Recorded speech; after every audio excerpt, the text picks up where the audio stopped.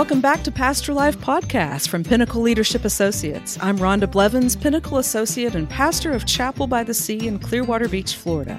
And I'm David Brown, Pinnacle Associate and pastor of the Welcome Table in Rock Hill, South Carolina. Today we welcome to Pastor Life Podcast our friend and one of Pinnacle's newest associates, Reverend Peggy Hames. In over 30 years of ministry, Peggy Hames has served as a therapist, a church staff member, interim pastor, devotional magazine editor, hospital chaplain, and coach. My goodness, what a resume she's got. Her great delight in ministry is empowering people and churches to live into the fullness of all that God created them to be. Through Pinnacle, she's living this out through coaching clergy and churches as well as leading workshops and retreats. Peggy is also the author of 8 books and counting, and she brings her creative spirit to all of her work. Peggy lives in Winston-Salem, North Carolina, a place that I also lived for a period of time, so know a little bit about that place. 8 books. She's prolific, David. That's right. I think you can use that word, prolific. Prolific. Wow. Well, with this second episode of Season 4, we're asking all of our guests to teach us something we don't know. And so Peggy today is hopefully, she's hoping to teach us something about trauma-informed ministry and why it matters. Well, and I think, if I'm not mistaken, that Peggy is also putting together a coaching webinar about trauma-informed coaching. There's information on the Pinnacle website about that, and maybe Peggy will even share some of that with us as we talk today. Yeah, we'll have to ask her about that. So let's welcome to the podcast, Reverend Peggy Hames. Thank you. I am so glad to be here, and I'm glad for the opportunity to talk for a bit about this really important subject. Well, we are so glad to have you.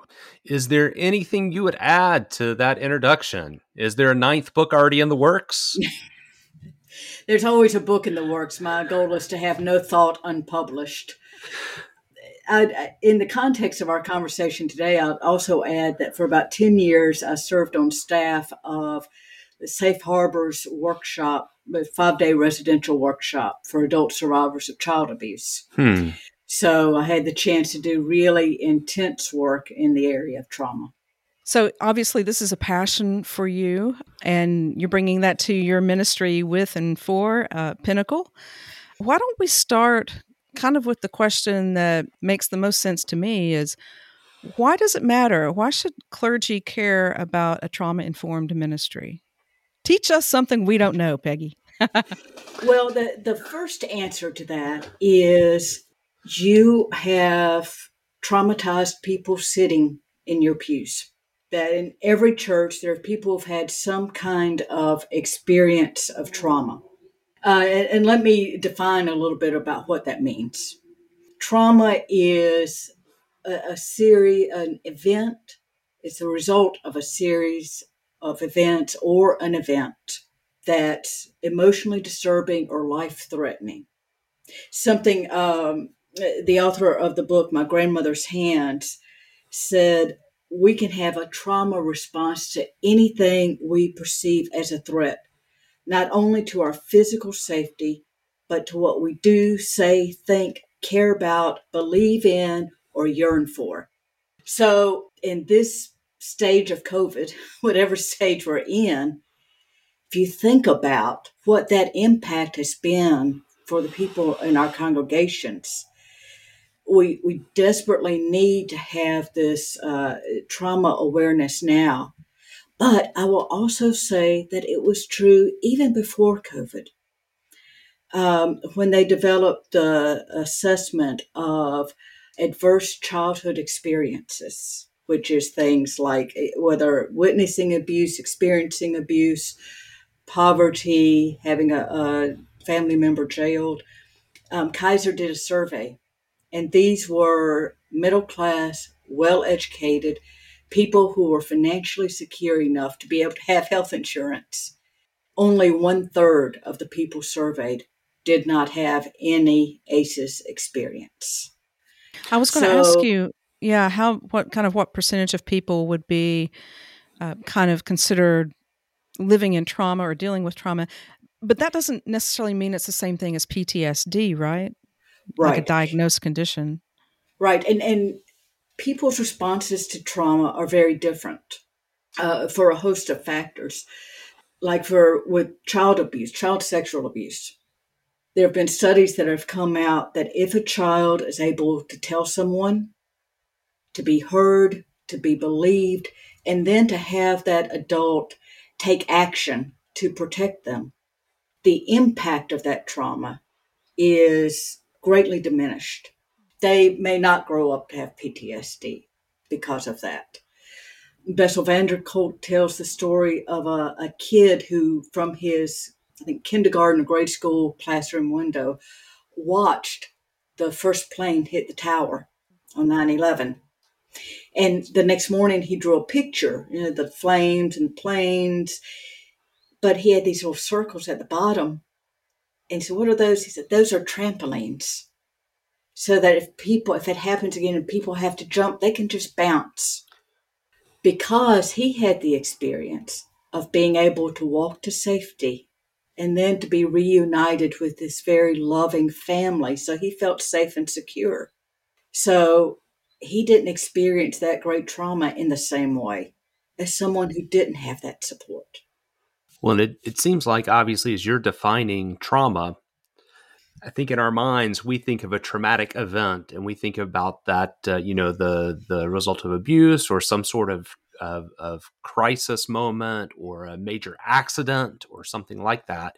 And I really appreciate you talking about those sort of low doses of trauma that people experience consistently, some people over time. And it seems like both of those are really worthy of attention as we think about what it means to have a trauma-informed ministry, right?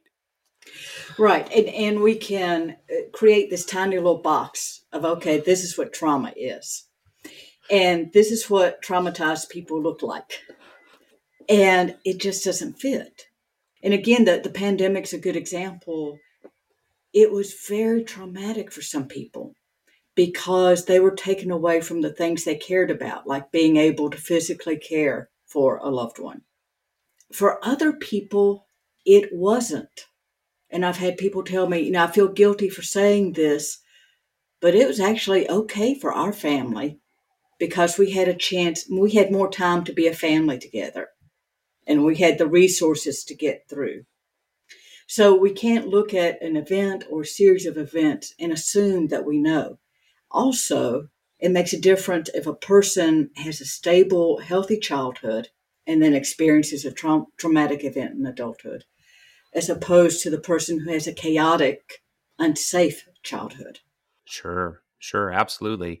I guess what I'm hearing and what you're saying so far is that as we think about leading in churches where there are all sorts of people sitting in our pews, there are a high percentage of people, both in the pews and up on the platform, right, and behind the pulpit, who have experienced some amount of either acute or ongoing trauma in life. And so where do you begin to think about how we ought to shape our ministry in light of that?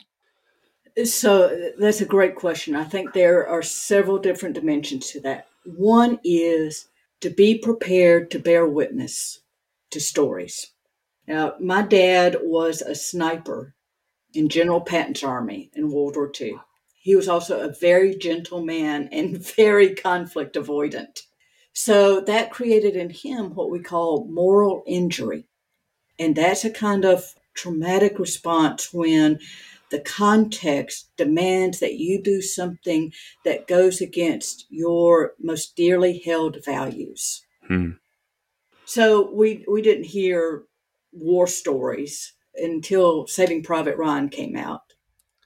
Then he began talking some, and he actually wrote a small memoir about some of his experiences. But here's the interesting thing is, he went to see his pastor. And it was very important to him. I mean, he was, probably mid-70s, maybe late 70s. It was very important to him that in essence, he have confession and to be able to say, this is what I had to do. This is what my life was like. One of the most powerful things I talked about, the workshops I staffed, one of the most powerful elements of those workshops is of being heard and being witnessed. Because so often in our traumas, we feel like we can't talk about it, either for shame or because somebody said don't talk about it, or because we're afraid of what people will think, because we're not being strong and, we should just power through. And so the grace of having your minister be able to listen to and hold that. Now, that being said, that means that for clergy, we have to have those places where we can also share. I know Pinnacle has clergy cohorts, whether it's a small group that you've put together of supportive folks or something like a cohort, but the place to be able to talk about what it's like for you, the secondary trauma sometimes of hearing stories that may be just beyond imagination. Yeah. What does a trauma-informed ministry look like in the preaching role? How would a trauma-informed minister kind of take that into the pulpit? So one of the things is, I don't like the word normalizing, but in essence, normalizing that this is a part of our life. Mm-hmm. And examples that you use, acknowledging the presence of trauma. Mm-hmm. I've heard several different pastors in different contexts just in the last week talk with church folks, either groups or congregations, about what ministering during COVID has been like for them. Yeah. And the trauma that they have felt and the impact that it has had on them. So to normalize things like getting counseling and that it's okay to get help. And that, yes, when really terrible things happen and we have reactions to them, it's not a sign of our lack of faith, that we are not responsible when people hurt us, because like especially with abuse, the message gets communicated. This is your fault. So shame can be a really big element of what people carry with trauma. And so to be very aware, both in your preaching and just how you're doing church, being aware of where shame can pop up. Never shame someone for saying no to the nominating committee. Jesus wants you to teach Vacation Bible School. It's effective. For a time, and until that person moves to another state to get away from it. Right. Right. But how we talk about sin and shame is really important when you have people sitting out there who believe that they are fundamentally flawed or damaged, or that God thinks less of them because they have been through this, or because of the reactions they've had. Singer-songwriter Fred Small has a song about abuse that he has a wonderful line in, where he talks about forgiving ourselves what we did to survive. And so sometimes from the pulpit, people need to hear that word of forgiveness too. Yeah. And not in the sense of you have to forgive the person who hurt you in order to be right with God. Right. That's a whole nother complex issue. Right. So pastoral care moments, being present, bearing witness, preaching and other kind of upfront leadership, creating space for maybe normalizing, to use that word loosely, the stories of trauma and the trauma that we do experience in life, steering away of shame-inducing language and conversations. Mm-hmm. So are there other aspects of church ministry life, church community that we ought to be intentionally doing something different in, or intentionally looking for ways to be more sensitive to people who are dealing with trauma? That's the same question I had before you get started, Peggy. I was thinking, yes, if 66% of our people and some of our clergy, some of ourselves, are dealing with trauma, why aren't there more trauma support groups in our churches? I don't think I've ever served in a church that had a trauma support group. Anyway, so I think that's a great question. So I'm interested to hear your answer, Peggy. One of the most concrete things is there's a church here in town that has, it's one of those special funds. It was a bequest that someone left, and someone left money so that church members would always be able to get counseling, and that finances would never be a barrier for them to get the help they need. So I know that's not the usual, but that is like such an enormous gift to be able to offer. And Rhonda, to your question, why aren't there more support groups? Well, that shame is a big piece of it.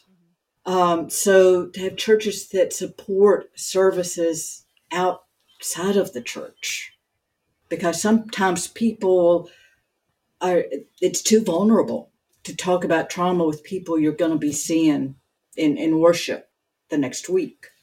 I think one of the important things for pastors also is to be aware, first of all, of your own experiences of trauma, and also for your own reactions to trauma. Because one of the things that can happen is because of the biology of trauma, and basically a real quick thumbnail here is that we have a lizard brain that controls the basic stuff of survival, and we have a neocortex that's kind of the frontal lobes that help us make decisions and evaluate consequences. Van der Kolk uses the image of the smoke alarm and the watchtower. So the smoke alarm goes off going, is this danger here? Is this danger here? The watchtower can assess, no, the house isn't on fire. I just burned the food. It sounds like my kitchen. Yes. Some of us can relate to that more than others. What can happen is that for a traumatized person, that smoke alarm is off. So they may react like out of all proportion. So, for example, you put the second hymn after the scripture reading when you always have it before the scripture reading. And then you get an 8-page single-space typed letter about how crushing and unspiritual and not following in the ways of God that is.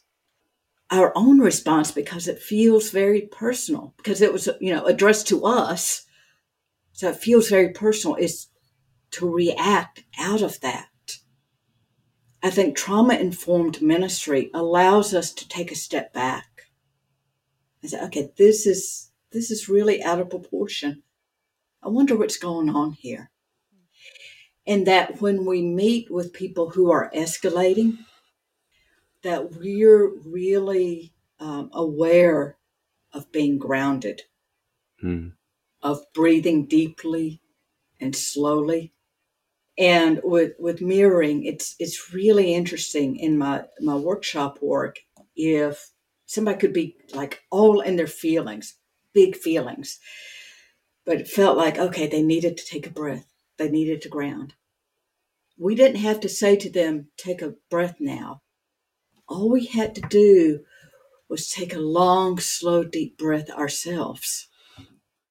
And then that's what they start doing. So to be aware of your own body reactions. In my grandmother's hands, there's a great line.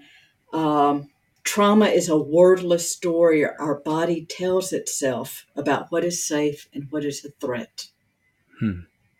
So to be aware of what's the story your body is telling, and how can you calm your own systems down. I think another thing, because trauma is a body response, and in churches traditionally, we've not been really good about talking about our bodies. We kind of act like we're disembodied souls. And truthfully, I have heard 2 sermons in a lifetime of church going that I can remember, 2 sermons about the body. One was the pastor was doing a series on the 7 deadly sins. And after he had lost a bunch of weight, he preached on caring for the body. And he was like, yeah, I wasn't going to preach this before, but I'm going to own it now. And then when we were talking about building, called the Wellness and Community Center, that includes a gym and activity. But then we don't talk about honoring our bodies, listening to our bodies. One of my CPE supervisors called our bodies the first gift of creation. It's like God's first gift to us. And so modeling and preaching and giving people an opportunity to connect with their bodies, to care for them, to be able to listen to them, to learn things like meditation and yoga that allows them to self-soothe and to calm themselves. Yeah, thank you for that. As we're kind of drawing to a close, I wonder what resource, you've mentioned a couple of authors. What resources by way of books would you recommend? And then I want you to tell us a little bit about your workshop coming up. Okay. Two of the really outstanding books that have come out. One is The Body Keeps Score by Bessel van der Kolk. And he goes into a lot about how trauma gets into our bodies and the impact it has, both in terms of our reactions and in terms of illness, and then ways that we can calm. The other one is My Grandmother's Hands by Resmaa Menakem, Menakem. I hope I'm saying that right.